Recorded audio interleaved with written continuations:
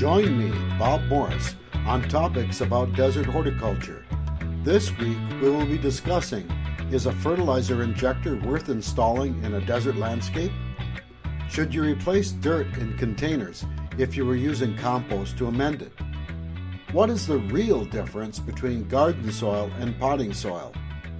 Does a Santa Rosa plum require a pollinizer tree? Join me on this and other topics in desert horticulture. Learn more about desert horticulture by signing up for my blog, Extreme Horticulture of the Desert. That's all one word, Extreme Horticulture, and starting with an X. Take some of my classes on Eventbrite if you're in the Las Vegas area. That's Bob Morris on Eventbrite. Let's get right into it because the first topic was a little bit difficult for me because we just got done installing some fertilizer injectors, excuse me, in the orchard that I'm working at right now. It's a large orchard, commercial orchard, in the Las Vegas area, not but a mile and a half from the Strip. And when we were first talking about fertilizing these fruit trees, it's about 3,000 fruit trees and about 300 grapes. When we were first talking about these fruit trees and first installing them, we were talking about fertilizing them and how to fertilize them. And I originally thought we could do it by hand, but there's just so many trees, and it really is labor intensive to do it. And besides that, the number of people working there, they're stretched a little bit thin when it comes to doing a lot of things around the orchard. So I was familiar with the Easy Flow injectors, and they're, when I went to school in college, those were not considered injectors. Injectors or proportioners were pretty expensive, hundreds of dollars for these machines, and they were extremely accurate in putting in exactly the amount of fertilizer, or it could be a pesticide, into the water.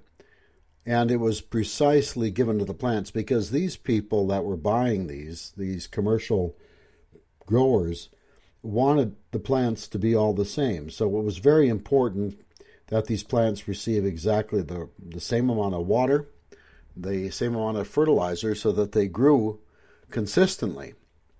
Well, the fertilizer injectors, there's several of them out there.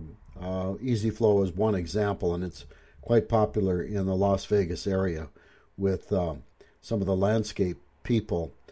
These are really these aren't really, in my opinion, fertilizer injectors, although they're called that now, or proportioners. They're not injectors. They rely on sucking a fertilizer solution out of a plastic tank, and then this fertilizer water is sucked into, diluted fertilizer is sucked into the irrigation line, and it's distributed to the plants. So this person sent me a question. He said, I recently installed an underground fertilizer injector, and I was told to discontinue fertilizing by hand. Does this injector replace fertilizing plants by hand? Is it beneficial as a supplement? If so, how often should it be used? These are difficult questions because, in my opinion, fertilizer injectors, true injectors, are pretty much a commercial operation, used in commercial operations. Orchards and agriculture, greenhouses, hydroponics, growing pot plants, marijuana, where they need a precise control of the amount of fertilizer that's applied to plants. You want to do that because when fertilizer is applied to plants through an injection system of some sort, you can usually, because it's metered out in such small quantities, you can use a significantly less fertilizer than applying it by hand. When you apply it by hand, typically I've gone ahead and just done a handful and thrown it at the base of plants, either broadcast it or put it fairly close to the base of plants and then watered it in, let the irrigation water bring it in. But that getting it and putting the fertilizer in a bucket or a container, taking it into the field and fertilizing it by hand is quite labor intensive. So I acquiesced on that one, and I agreed. I said maybe we need to take a closer look at these lesser expensive type of injectors. So we did install about 20 of these injectors into the orchard, and it does save a lot of labor. All you have to do is mix the fertilizer, water-soluble fertilizer, in the water, put it in the tank, and then you have a dial, and it will meters out the water somewhat accurately out to the plants, and you can see a big difference. The tendency is to over-fertilize when you first start using it. And later on, people do complain that it's quite expensive. By the time you buy the fertilizer that's recommended by the manufacturer, and then many times people don't want to have to face the putting this solution into the tank and then dealing with any repair problems and whatnot that might come from it. So they'll pay a price for someone to come in and do that, and that can be quite steep. So when you're looking at fertilizing the plants, it can run into a little bit of money. So these fertilizer tanks, you can take them out of the ground, unscrew the cap, put a fertilizer solution in it, and the fertilizer solution, the amount of water and fertilizer combined, is dictated by the bag itself. And you don't need to use the fertilizer, even though the manufacturer tells you that their fertilizer has less salt in it, or it's usually pretty bogus information. You can usually get a very comparable fertilizer just if you start shopping around and using it. In fact, I did a little test from the manufacturer. They made some claims on it, and I compared it with another water-soluble fertilizer that was quite a bit less expensive, and it was virtually the same fertilizer. And the numbers were a little bit different on the bag, but it came from the same fertilizer plant in Georgia and whatnot. The manufacturer had actually put a dye into the fertilizer, or had it made that way so that it looked differently when you opened the bag up. It was a brown material rather than a blue material. Anyway, so you put a certain amount of fertilizer in this tank, and you can buy them in different sizes, and then it's screwed back on, and there's some tubes that go into it and suck this fertilizer water solution out. And as the water in the irrigation line flows down the pipe, it sucks this fertilizer water behind it in what's called a Venturi effect. So as the water flows through the pipe, it causes a vacuum, and that vacuum pulls the fertilizer solution into the line. So when the fertilizer, it's not precise. This particular type of a system, the inexpensive ones, are not terribly precise. They have a dial that says a certain amount of fertilizer, high, medium, and low, basically, and it can run out fairly quickly. The other problem that I saw with it is that there is a tendency to over-fertilize. So at the orchard, for instance, I don't like to apply fertilizer late in the season on anything that's tender, or really on fruit trees in general. It's okay on vegetables because you're nursing them along. You're constantly feeding them. But when it comes to fruit trees, you want them to go to sleep for the winter. So you want them to, and also if it's citrus in the Las Vegas Valley, the citrus can be a little bit on the sensitive side towards freezing temperatures. So you don't want to give them any late nitrogen nitrogen fertilizer late in the season, because that can affect their ability to withstand cold. And if they're succulent going into the winter, they can be fairly easily damaged. So anyway, I have a mixed feelings about it. It is labor intensive, but for home landscapes, I question it a little bit because it just depends on really how you're using the fertilizer injector, if you want to call it that. If you're just using it because you don't want to have to bother with it, and out of sight, out of mind kind of a thing, it's fine. It will do the job for you.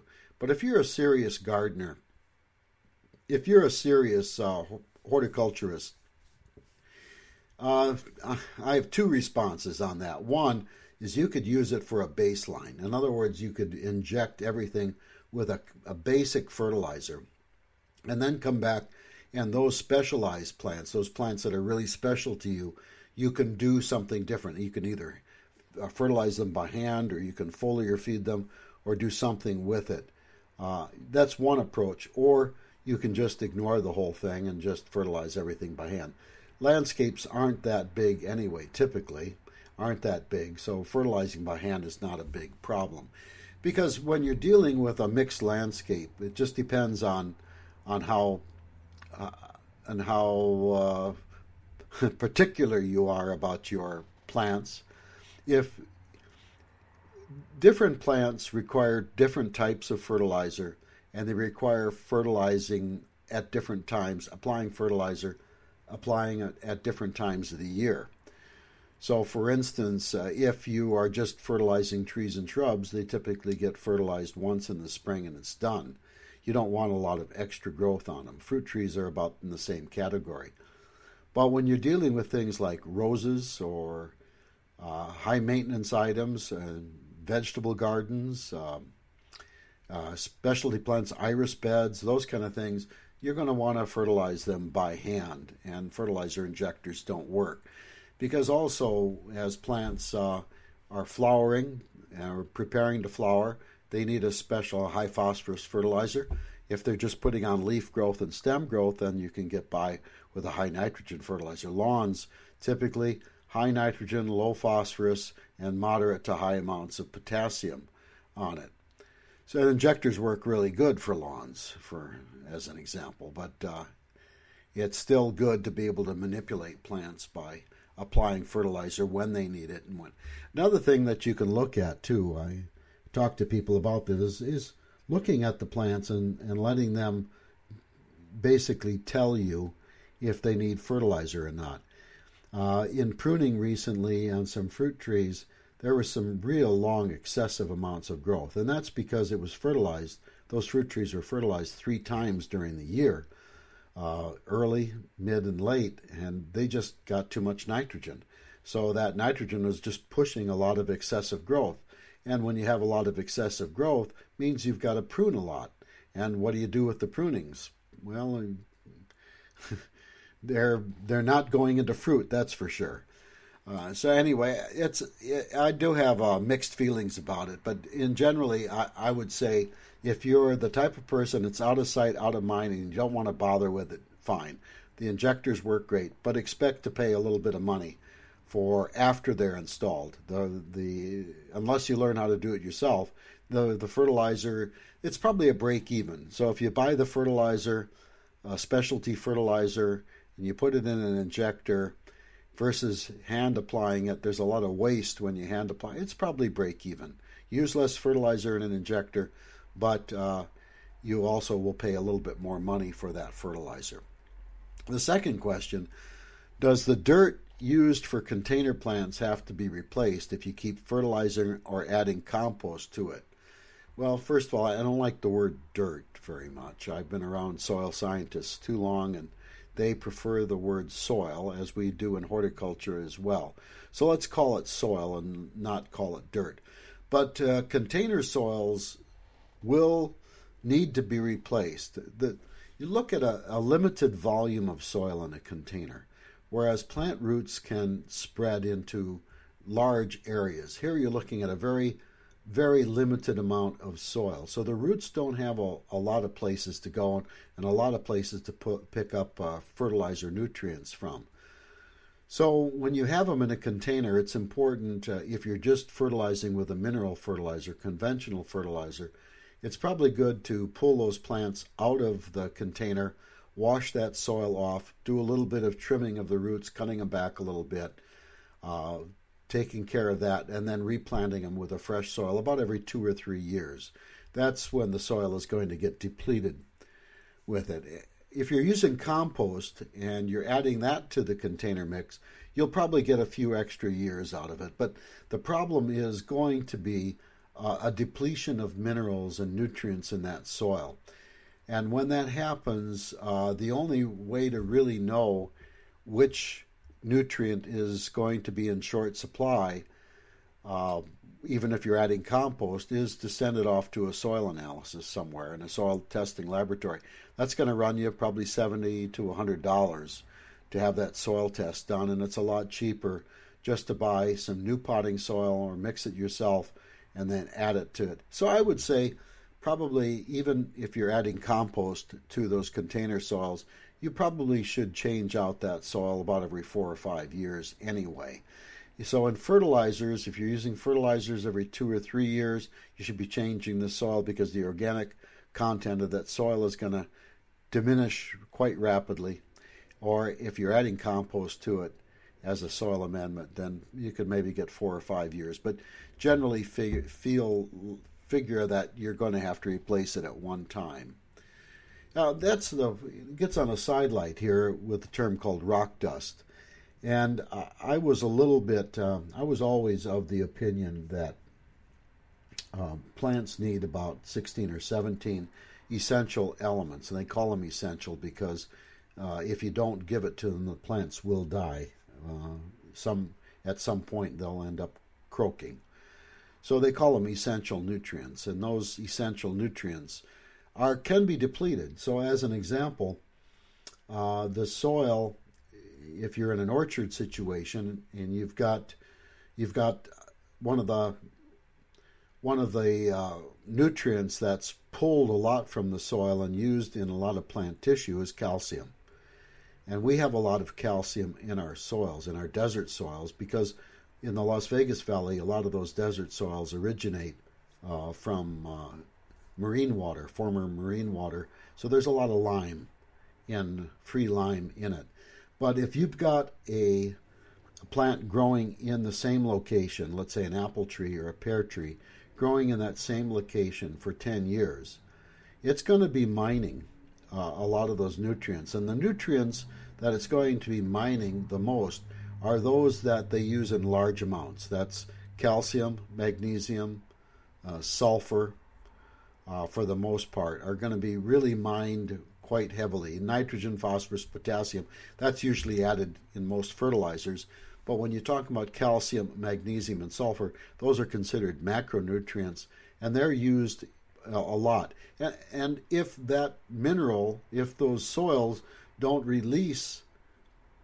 break down fast enough to release some of those macronutrients, you can run into a deficiency. That can happen. That's why we get some disorders on apple and pear called corky spot and bitter pit because of calcium deficiency in that soil, because that soil can't release that calcium fast enough. It's there. There's plenty of lime there. It just can't release it.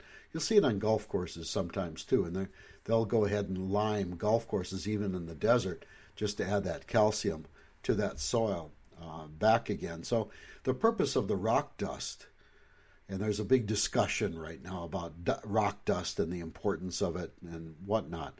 But rock dust, the reasoning behind the use of rock dust is that a soil amendment is to supply some of these minor elements, some of these other elements that might be in short supply after years of cropping and cropping and cropping in a soil and depleting that soil of nutrients. So the rock dust is supposed to contain 75 to 100 different elements in it, and you apply it down, and you basically use a shotgun approach, and you apply everything and let the plant take up what it needs. It's not if you look at the soil chemistry side of things, it doesn't quite make sense, but it makes sense if you don't think about it.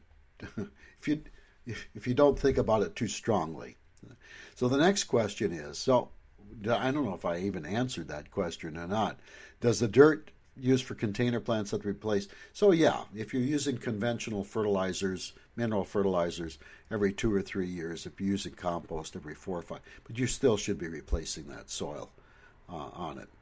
Well, what's the real difference between garden soil and potting soil, and can they be used in place of each other? And the simple answer is no.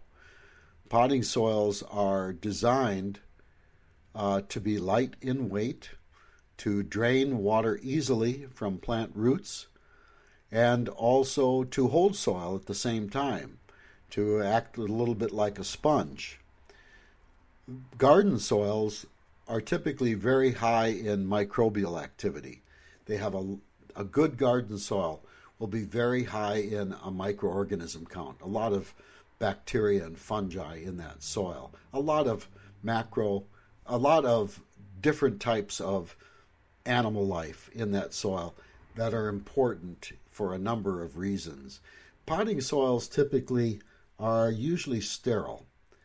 They're sterile because that type of medium is often used for propagation of plants or in planting new plants, and you want a soil mix or some sort of a medium that is not going to present a disease problem to these plants. So potting soils typically are sterile. They don't have a lot of life in them. If you get into some of the more expensive potting soils, one being like Fox Farm, for instance, which makes a very good line of products, but the complaint I hear from people on potting soils from Fox Farm is the fungus gnats, and they are probably using some sort of ingredient that is not sterilized. So you'll go ahead and they'll repot an interior plant, and then they'll have these fungus gnats starting to either feed on the roots, which they can do, or they'll start to fly into the air in office spaces and whatnot. And that's a little disconcerting at times. So the recommendation I have for you is, if you do buy an expensive potting soil that you fear might have some fungus gnats in them or something, go ahead and dump it out of its plastic bag, put it in a clear plastic bag, and stick it in the sun for a day or two and let it cook. If those temperatures get up to around 150, 160 degrees Fahrenheit for 30 minutes, a lot of the organisms inside that potting soil will die, including the fungus gnat larvae, and many of the microorganisms as well. If you don't let it get up to 160 degrees for 30 minutes, you'll preserve them. And I would imagine that 140 degrees, 145 might be enough. If it's there for 15, 20 minutes, might be enough to kill them as well without harming a lot of the microorganisms. But you'll have to play with that. I know in composting, what they usually do is it'll become very, very hot in the compost, and it'll be hot enough to kill the microorganisms, so they'll turn it. And that way they'll introduce compost that's cooler on the outside, that has had a chance to build up its microorganism content, and reinfest that compost again by just turning it over and over and building that microbial content in the soil. But anyway, with that, I think that's I think the most of the potting soils, and lesser expensive potting soils, though, you won't have a problem. They're pretty sterile. The last question I had sent to me was this individual was planting a Santa Rosa plum, and she read in my blog that was one of the best for the Las Vegas Valley. I don't know if I said that so much as I said that it is a really good pollinizer. The problem is with the younger people coming up now want firmer fruit, and there's a real difference between those people who like soft fruit and those people who like firm fruit. And Santa Rosa plum is really a soft plum. It's a mid-season plum. It's a soft plum. It's an excellent plum. It's been around for a long time. But its real value, I think, is in its ability to pollinize. Besides making really good soft fruit, plums, it is a great pollinizer for a lot of the pluots. So if you're growing or thinking about growing pluots, that Santa Rosa plum can be a really good one. So anyway, this individual goes on to say, do I need 2 of these Santa Rosa plum fruit trees to get fruit, or 1 tree is enough?